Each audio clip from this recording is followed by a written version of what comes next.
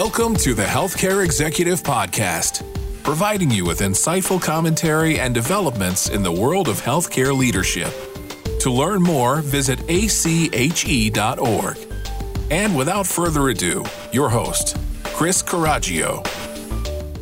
Okay, welcome, ladies and gentlemen, to yet another edition of the Healthcare Executive Podcast. I am your host, Chris Caraggio, and we are delighted to have Mr. Carson Dye in today. He is our guest. Let me just get my glasses on here because I want to read a little bit about Carson before we chat with him. And we're going to go over pretty much three topics with Carson today, talking about leadership in a healthcare environment. The three topics are executive leadership coaching, physician-executive partnerships, and recruitment and retention. Before, though, we get to that, and before I introduce Carson, let me tell you a little bit about him.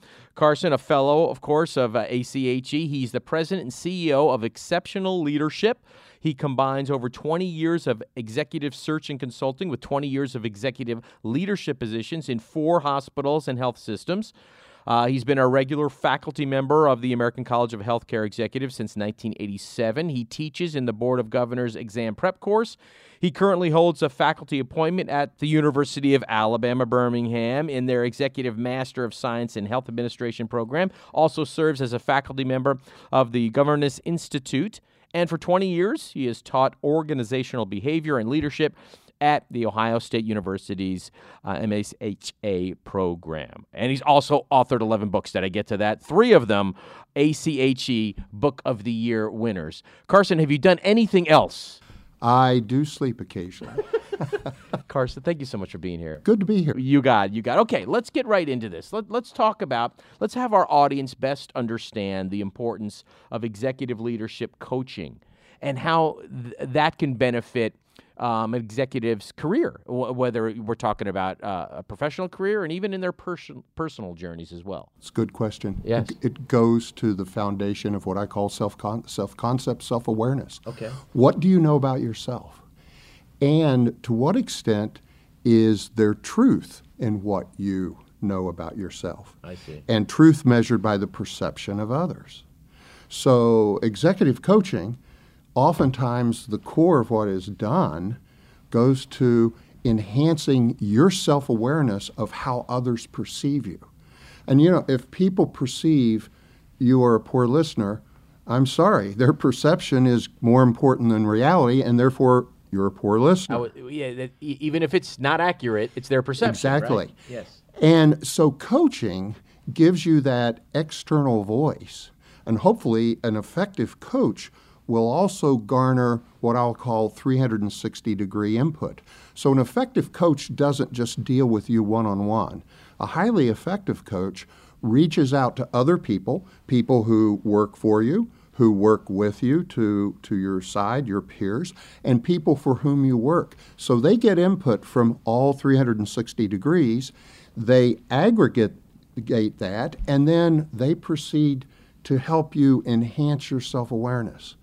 And if you think about it, the reality is the higher up people move in organizations, the less likely it is that others will speak to them about their personal aspects.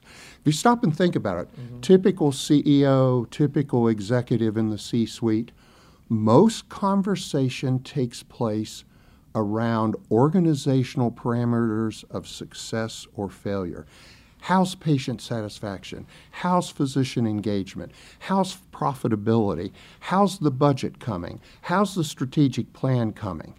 It's really very rare that someone says, Chris, I know you felt good about your presentation at the board meeting last night, but you bored them. You had them almost in tears, and you weren't aware of it. You continued to drone on and on and on, just like I am now. So think of it. You climb up the executive ladder, people are less likely to give you that interpersonal input.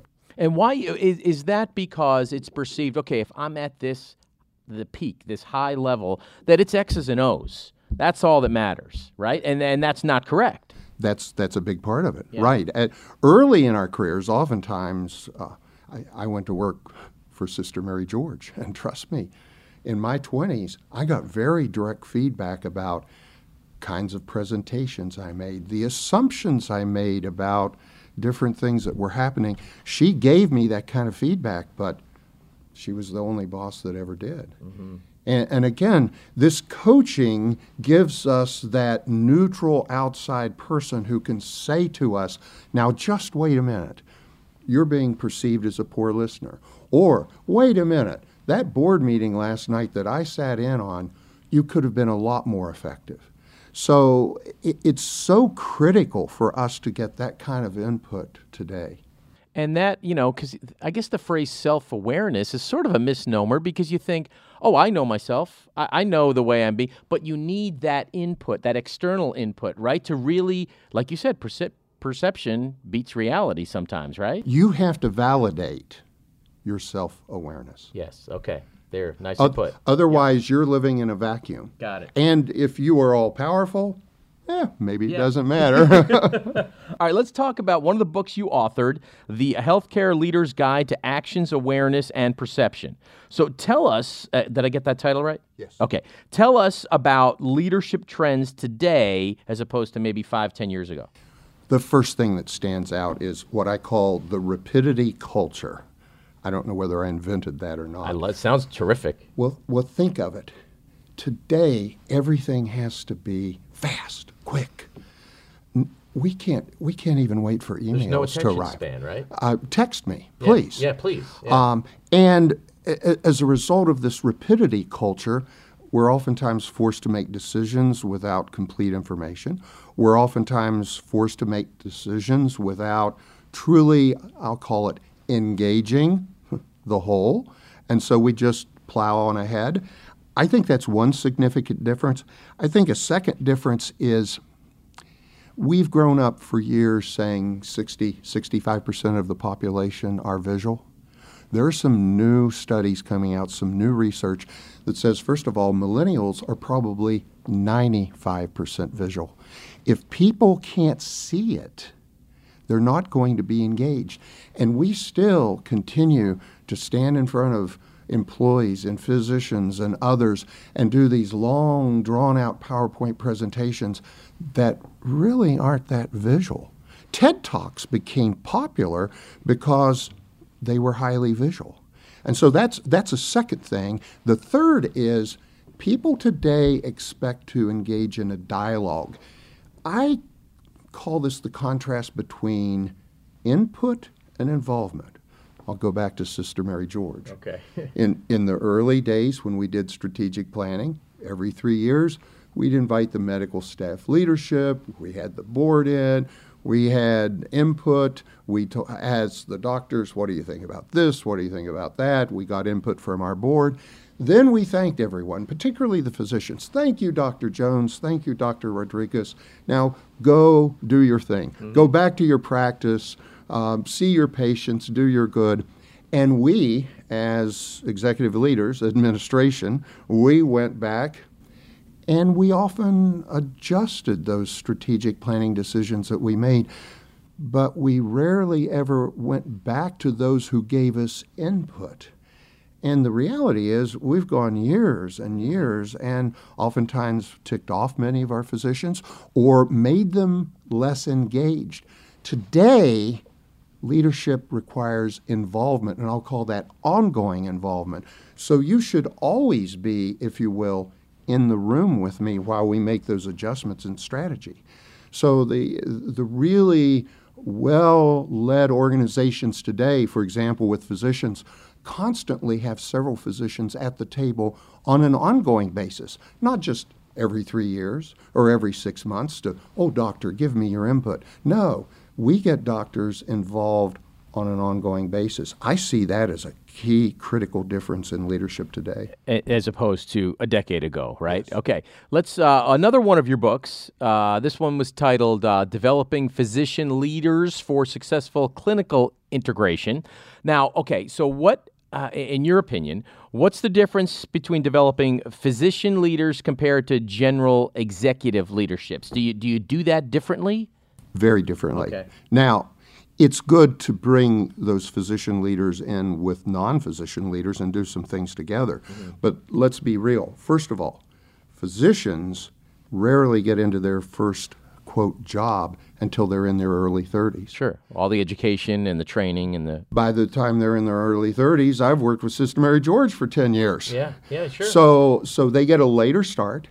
Second of all, the reality of what they do, some people don't like me to say this, but it's a command and control environment. So if your physician, my physician, is treating me, they give orders, they write orders. Give him sodium, give him this for his hypertension. That's what they're trained to do, right? Exactly. Yeah. And so in a clinical sense, they live in this hierarchical world where an order is given, they expect it to be followed, and that's not leadership in the management sense of the word. So that's an adjustment for them. So they're coming into leadership positions at a much older age. They're accustomed to that command and control. They're set in their ways, right? Is that a good way to put it? I don't want to say that because... But I did. I know you did. I know you did. My work with physician leaders all around the country has shown me they're really still very intellectually curious people. Physicians are scientists at their core, and scientists are really curious. Why does this work this way? What makes this do that?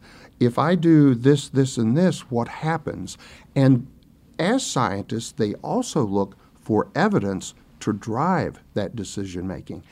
And as a result, even at an advanced age, if they're willing to step forward and get a little leadership education, they are hungry for it. I see. I do a lot of physician leadership academies around the country, and here are physicians giving up maybe 4 hours in the evening, reading books in between on a monthly basis, working on projects, giving lots of time and not expecting to be paid for that. They're hungry, they're intellectually curious, and it's so rewarding to work with them. Got it. Okay, you said it much better than I said it. Okay, let's talk now recruitment and retention. Let's go there. In your expertise, in your opinion, what are the best resources to recruit and retain strong leaders today in your space? I think to begin with, and I'm a recruiter and I love vacancies, but I still believe the best thing to do is to try to fill from within. It's lower risk.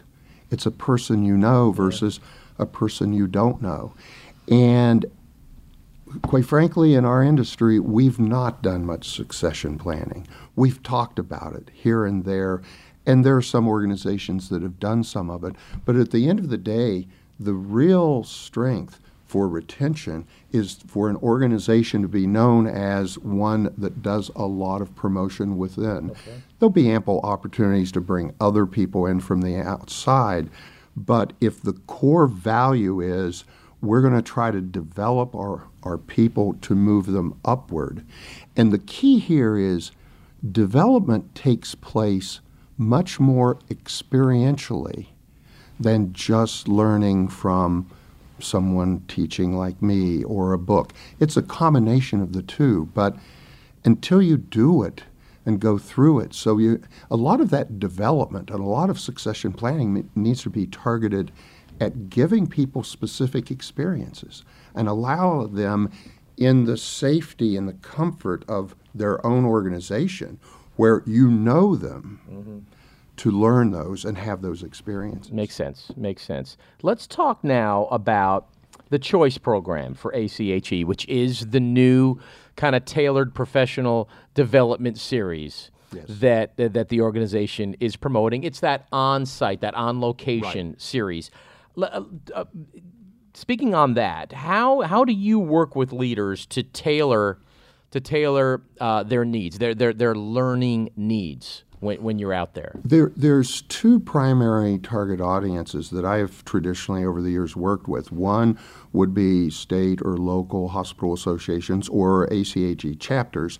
So there's a variety of people coming from different organizations for that choice program, that formerly called on-location program. Yeah. But then also there are a number of organizations that the single organization contacts and works with ACHE to bring some of those programs just to their organization. So there are differences as a faculty member with those two options. If it's an individual organization, you really want to drill down and find out, why is it you selected, for example, my program? What specifically do you want out of it? And oftentimes you want to share the material in advance with the planner, and you may make modifications based upon their organization. If it's an association or a local chapter, you get a broader group of people, and so sometimes you're just saying, are you trying to offer Category 1 credit? Are you trying to address a specific need that exists within this state or this region? But increasingly, ACHE has done much more customization of these programs. And frankly, for us as faculty, it makes it a lot more fun because you at least walk in knowing, I've spent an hour or two or so on the phone with the sponsor. I know why they asked for me, or more importantly, I know why they asked for that content. And in some cases, they've had a chance to take a look at the content and maybe have made some changes because they said, we like more of this and less of that. And I would imagine because it's maybe more fun, like you put it, yes, the outcomes are better, right? Oh, they are. They are. Because then the people attending feel like, this was like this you was said, designed for us. Exactly. It's tailored. That's Yes. why they do it, Yes. right? Right? Yes. That's great. That's great. Can you talk a little bit, and we're almost done here, sir, but talk a little bit about when we're focusing on, if you can just drill down a little bit. Let's talk about it, because one of the four expertise topics for you. Pick one of these, Carson, when we're talking about the church, and kind of give us a scenario, if you would. Large healthcare organization called the ACHE folks and said, we want to do clinical leadership development. Okay. We want to put our chief physician, chief medical officers together with our chief nursing officers, and we'd like to design a program a year long, and we'd like to target team growth between those two key individuals at each one of our organizations throughout the country. And we'll go to a different location, so they'll be flying into different places. Okay. So that's the scenario. That's the scenario. Okay. So what we did was get on the phone with them actually 3 or 4 different times over a 2 or 3 month period and talk through the specific needs. And so those needs that were identified were, we need our chief medical officers and our chief nursing officers to be more attached. So part of the content of the program needed to involve some discovery of issues between nursing leadership and medical leadership. Some of it needed to be addressed at how they can best team up together on quality, patient safety issues, clinical integration kinds of issues. Once that planning was developed, then we had a kickoff session. And actually, this organization had 2 large groups going through together, and so we did 2 separate sessions. But part of that opening session was really discovery on the part of us to take them through a half day of identifying issues, problems, concerns, and in some cases, speaking to one another about those issues and concerns. So that was a January session. We had some other on-site sessions through the rest of that year, and then we did some webinars where in between the on-sites every 3 months, we would get together through a webinar, and you could see by name who was on the phone, when they dropped off, when they stayed on, and had different topics that we built that around. We also had some books that we built around the program itself. And actually, it was really quite a year for those 2 different groups that went through it. So you just illustrated, really drilling down to the topics that are necessary for a specific organization or group. Right. That's what choice is. Not a canned Yes, program. not a cookie cutter. Right. Got it. Okay. Well, Carson, we could speak all day on many topics that you have expertise in, but our time is done here for today. Your passion, it's so evident. That's why I really enjoyed speaking with you today, for building strong leaders, for solving real problems for organizations. You're having fun doing it, which is great to see. Yes. So we really appreciate you being on our Healthcare Executives podcast Good. today. It was fun. All right, Carson. And again, I'm Chris Coraggio. Thank you for listening to the Healthcare Executives Podcast. As always, don't forget to subscribe so you do not miss any future episodes. And we will see you next time. This has been the Healthcare Executive Podcast, brought to you by the American College of Healthcare Executives. If you've enjoyed the show, please consider rating and reviewing on iTunes or your podcasting app of choice. And for more information, find us online at ache.org.